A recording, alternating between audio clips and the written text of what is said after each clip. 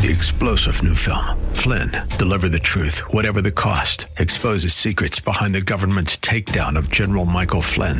Flynn knew what the intel world had been up to. He ordered the first audit of the use of contractors. This set off alarm bells. He told the truth. He was the most dangerous person for Donald Trump to hire. They had to get rid of Flynn. Flynn, deliver the truth, whatever the cost. Available now. Watch it today. Go to salemnow.com. salemnow.com. City, WLCC, Brandon. Faith Talk Tampa. Download the Faith Talk Tampa app or listen on TuneIn and Odyssey. The following is sponsored by Verse Ministries and is pre-recorded.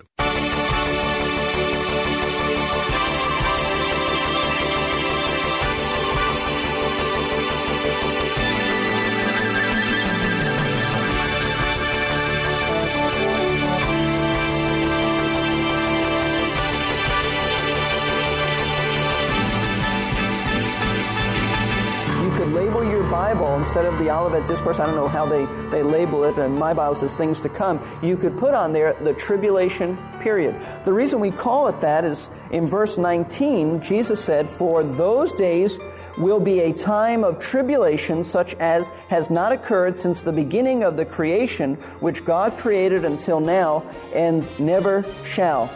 Now, it's really not that important what we call it. It's really not that important. What is important is that we understand its concept. And here's where I'm going to just divert a little bit from the text, because I realize that some of you have no background of prophecy or very little background of prophecy, and you have to get this to understand Mark 13. Why indeed will God bring suffering upon Israel? After all, they are God's chosen people, right? So why will the suffering come? We will find out the answer to that question in just a little bit. Right now, though, I'd like to welcome you to Verse by Verse, where we hear the teaching of Pastor Steve Kreloff. Just listening to what Pastor Steve had to say, it sounds like these next sessions will be horribly interesting. I don't mean interesting in that Israel will one day face suffering as they have never known, but interesting as we see what God is going to do to call His people. I almost said too much. Before I do, here is Pastor Steve Kreloff. The Olivet Discourse is about a period of time which is commonly known as the tribulation period. The tribulation period. You could label your Bible instead of the Olivet Discourse. I don't know how they label it, and my Bible says things to come. You could put on there the tribulation period. The reason we call it that is in verse 19, Jesus said, "For those days will be a time of tribulation such as has not occurred since the beginning of the creation, which God created until now and never shall." Now, it's really not that important what we call it. It's really not that important. What is important is that we understand its concept. And here's where I'm going to just divert a little bit from the text, because I realize that some of you have no background of prophecy or very little background of prophecy, and you have to get this to understand Mark 13. The Old Testament prophets wrote about this period of time. They did not call it the tribulation period. That's a good name, but they didn't call it that. They called it, specifically Jeremiah chapter 30, verse 7, they called it the time of Jacob's trouble. It will be a horrible time for Israel. It's a time when God once again will turn His attention and His program, turn it back to the Jewish people in Israel, and through a series of physical devastations, disasters, natural horrors, persecutions, and catastrophes, He will bring suffering upon Israel and judgment to the world. Why will He bring suffering upon Israel? Not only as a judgment upon them, but also to bring them back to the Lord, to bring them to the Lord, we should say. Israel's sufferings will lead her to salvation in Messiah. And that's why the Apostle Paul says in Romans chapter 11, verse 26, "And then all Israel will be saved." They will be so beaten down and suffer so that, combined with the Spirit of God opening their eyes and drawing them to the Savior, they will finally recognize who their Messiah is, and they will embrace Him. So this is the time of Jacob's trouble. I'd like you to notice verse 8. Jesus said at the end of verse 8, "These things," meaning the things that will take place, "are merely the beginning of birth pangs," or birth pains. He's talking about labor pains. The sharp pains or birth pains are the labor pains that a woman experiences just before she gives birth to a child. That's the concept here. So as we enter, listen, you'll catch it if you catch this. As we enter the tribulation period, Israel will suffer with labor pains, suffer deeply. Compared to a woman in travail. She will suffer labor pains that will lead to the birth of the Messianic kingdom. These pains are not in vain. They are like a woman who's about to give birth. Only Israel and the Lord really is about to give birth out of the tribulation period to His kingdom. The labor pains will give birth to the kingdom. By the way, ancient Jewish writers often use the phrase birth pains to refer to the end times and to Israel. So this is not out of the ordinary. They would understand this. This is the Jewish language. Now, the Olivet Discourse is really about the birth pains in the tribulation period. Or you could say it's the signs that will take place leading up to the Lord's coming. That's what they asked for, didn't they? They said, what is the sign? Well, there really, as I look at this and study this, there really is no one major sign. There's a series of signs. So you could call it signs of Christ's second coming. You could call it birth pangs or birth pains leading up to the Messianic kingdom. Whatever you call it, understand the concept. We're talking about the tribulation period. Now, I want you to understand, for a very specific reason, the purpose or the Jewish context of the Olivet Discourse. And you may wonder, where is he going with this? You'll find out in a moment. There is a very important lesson here and truth to lay hold of the concept of the Jewish context of the Olivet Discourse. What we are about to study concerning the tribulation period has absolutely nothing to do with the church. Absolutely nothing to do with the church. The church is not in Mark 13. Christ's Jewish disciples, and this is the context, listen, Christ's Jewish disciples are not asking about the church. Jesus has mentioned the church in Matthew chapter 16. It won't start until Acts chapter 2, on the day of Pentecost.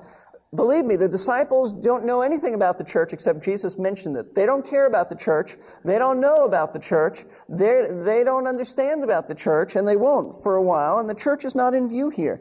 The context is this. 4 Jewish men asked the Jewish Messiah about the destruction of the Jewish temple and the establishment of the kingdom promised to the Jewish people. It's not about the church. The suffering of labor pains are Israel's suffering during the tribulation period, and the whole discourse has a Jewish flavor. Let me show you that. He speaks of false messiahs in verse 5 and 6. He says to it that, see to it that no one misleads you, for many will come in my name, saying, I am he, and will mislead many. Matthew makes it very clear that they will say, that they will claim to be the Messiah. That's a Jewish concept. Gentiles often don't think of that. They usually don't. It's a Jewish concept. He says in verse 21, and then if anyone says to you, behold, here is the Christ, meaning Messiah. Behold, he is here. Do not believe him, for false Christs and false prophets will arise, and so forth. Speaking of a Jew in Jewish flavor. Notice verse 9. Be on guard, for they will deliver you up to the courts, and you will be, and he's speaking of the religious courts, the Jewish religious courts, and you will be flogged in the synagogues. That's a Jewish concept. You don't go to synagogue. It's a Jewish concept. Notice verse 14. But when you see the abomination of desolation standing where it should not be, let the reader understand, and that those who are in Judea flee to the mountains. The only people who really understand the abomination of desolation is those Jewish people who understood the book of Daniel. That's taken right out of the book of Daniel, Daniel chapter 9. So he is speaking to Jewish men in a Jewish context about Israel. He is not talking about the church. I do not believe that Mark 13 has anything to do with the church, because by the time the tribulation period begins, the church will be gone.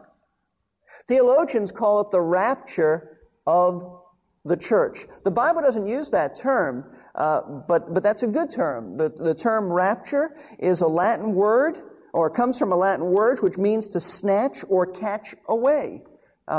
We use it when we say someone might be enraptured with someone's beauty. It sort of just takes my breath away. That's sort of the concept. It means to catch away. Before the tribulation starts, the church will be snatched or caught away from the earth. Now, Jesus said John 14, I read it in the pastoral prayer, just before the pastoral prayer. Jesus said, I'm going, but I'll come again to receive you, that where I am, there you may be also. This is not referring to his coming back to the earth. This is referring to us leaving and him receiving us. This is not talking about us receiving him back on the earth. This is referring to us leaving and he receiving us in the clouds. 1 Thessalonians explains this. 1 Thessalonians chapter 4. All of this is groundwork so that we can understand the Olivet Discourse, because there's been a lot of confusion in recent days and years concerning the rapture and the tribulation. I want you to be perfectly clear on what I believe this is teaching and what we understand this passage to be saying. Jesus first said, the first glimpse that we had of the rapture is John 14. I go to prepare a place for you, and if I go, I will come again and receive you to myself. Not I'll come to the earth. 1 Thessalonians chapter 4, verse 13. But we, Paul says, do not want you to be uninformed, brethren. Now, whenever Paul said that, it's because they were uninformed. Whenever he said that, he's saying we don't want you to remain uninformed, is what it really means, brethren, about those who are asleep, meaning those who have died. That's just a word, a metaphor for death. That you may not grieve as do the rest who have no hope. So these people were grieving. And he said, we don't want you to be ignorant. We want you to understand so that you don't grieve as do the unsaved. And let me explain. The Thessalonians have been taught the doctrine of the rapture by the Apostle Paul. They were a church that really was taught this, and they were looking forward to the rapture. Notice chapter 1, verse 10. And he says, Paul commends them. He said, this is the kind of church you are. You are waiting for his Son from heaven whom he raised from the dead. That is Jesus who delivers us from the wrath to come. He said, you are a rapture type church. You're thinking of the Lord's coming back for you. So they were very conscious of Christ coming for them to take them home to heaven. But in the process of waiting for the Lord to rapture them, something very disturbing happened to them. Some of their people began to die. Paul says some were asleep. He means they died. And these people, while they understood something of the rapture, they didn't understand all of it. That's why Paul says you're uninformed, you're ignorant. So I'm going to explain, he says. They were very concerned that those who died would miss out on the rapture. They didn't understand, what would happen to them. Those people who died, they had questions like, would they be left behind, these people? Would they miss out on the rapture? Would they miss out on the resurrection? What would happen? What happens to them now? Questions like that. And Paul's answer is in verses 14 through 18. For if we believe that Jesus died and rose again, even so God will bring with him those who have fallen asleep in Jesus. For this we say to you by the word of the Lord, that we who are alive and remain until the coming of the Lord shall not precede those who have fallen asleep. For the Lord himself will descend from heaven with a shout, with the voice of the archangel, and with the trumpet of God, and the dead in Christ shall rise first. Then we who are alive and remain shall be caught up together with them in the clouds to meet the Lord in the air, and thus we shall always be with the Lord. And here Paul says, let me tell you the purpose that I wrote this for. Verse 18, therefore comfort one another with these words. What he's saying is Jesus, when a believer dies, his body remains, goes into the earth, whatever, but his spirit or his soul goes to be with the Lord. Paul said, absent from the body, present with the Lord. So they are spirits without permanent, glorified bodies until this time. And at the rapture of the church, which is also a resurrection, Jesus is going to bring the spirits of those who have died in Christ. He's going to bring them back. They have not yet received their permanent glorified bodies. They will be reunited at that time. Paul says those who have died will leave before we do. The dead in Christ will rise first. They're going to have a glorified, resurrected body. It goes first. And someone said, why does that go first? Why do they go first? And I don't know the answer, except someone suggested because they're a few feet behind. They're under the earth, so we need time to catch up. I don't know if that's the case, but someone said that. So those who have died in Christ, church-age believers, will leave before we do, assuming that we are the generation to be raptured, which I don't know that to be the case. They will rise first, and then we are changed. We will not die. We will be changed. We will, in the twinkling of an eye, Paul says in 1 Corinthians 15, we will receive a new body, a glorified body, which makes us fit for heaven. You can't go to heaven in these bodies. A glorified body, and not just the flesh part. I mean, our whole way will be changed. We will be sinless at that point. We are changed and given a body fit for glory. Now, the question is, why do I say that the church will not go through the tribulation? That's the rapture of the church. I believe it'll take place before the tribulation, and I want to give you a number of reasons. I want to give you a number of reasons why I believe that the church will not go through the tribulation at all. I don't think we'll enter it. I don't think we'll go through it. I think we're going to be raptured before, and then the tribulation will begin. Let me give you a number of reasons. This is not exhaustive, but I think this should help. Number one, the grief and sadness of the Thessalonians indicates that they expected the rapture before the tribulation period. Follow me for a moment. Had they been taught by Paul that the church would go through the tribulation, they would have been glad that their loved ones died before the horrors of the tribulation. Their attitude should have been then, great. I'm so glad that they died so they don't have to enter into this devastating, terrible time. And it will be. Jesus said there's never been a time like this or will be on the face of the earth. So they should have been happy, but they were saddened because they thought they were going to miss out on the glories of the rapture. They aren't glad, they're sad. Think their loved ones are going to miss the rapture. And so the grief and sadness of the Thessalonians indicates that they expected and had been taught the rapture would be before the tribulation period. Secondly, there is no teaching in the New Testament about how the church is to endure the tribulation period. And that's odd. There's general teaching. It's odd unless we understand the church isn't going to be here. There's general teaching about suffering and persecution and handling that. But listen, this is will be a unique period of time. There'll be someone called the beast and his first-hand man, or his right-hand man, the false prophet. There will be a number, 666, which will be on foreheads and on hands. It'll be a terrible time. And you would think that if the church was going through this, that God would have given some instruction, like how to hide food, or how to go underground, or something like that. There's nothing there. Why? Because we won't be here. Number three, the whole movement of the book of Revelation teaches us that the church will be raptured before the tribulation. You may not know this, but the book of Revelation is a critical book understanding prophecy. And when you understand the movements of the book of Revelation, you can really be strengthened in your understanding about the rapture. Revelation chapters 2 and 3 deal with messages to the church. There are 7 churches that Jesus addresses, and 7 churches in Asia Minor. Then in chapters 4 and 5, the church is in heaven, represented by some elders. In chapters 6 through 18, we're given details about the tribulation, but we never read about the church in these chapters. Isn't that odd? If the church were here, and you never read about the church?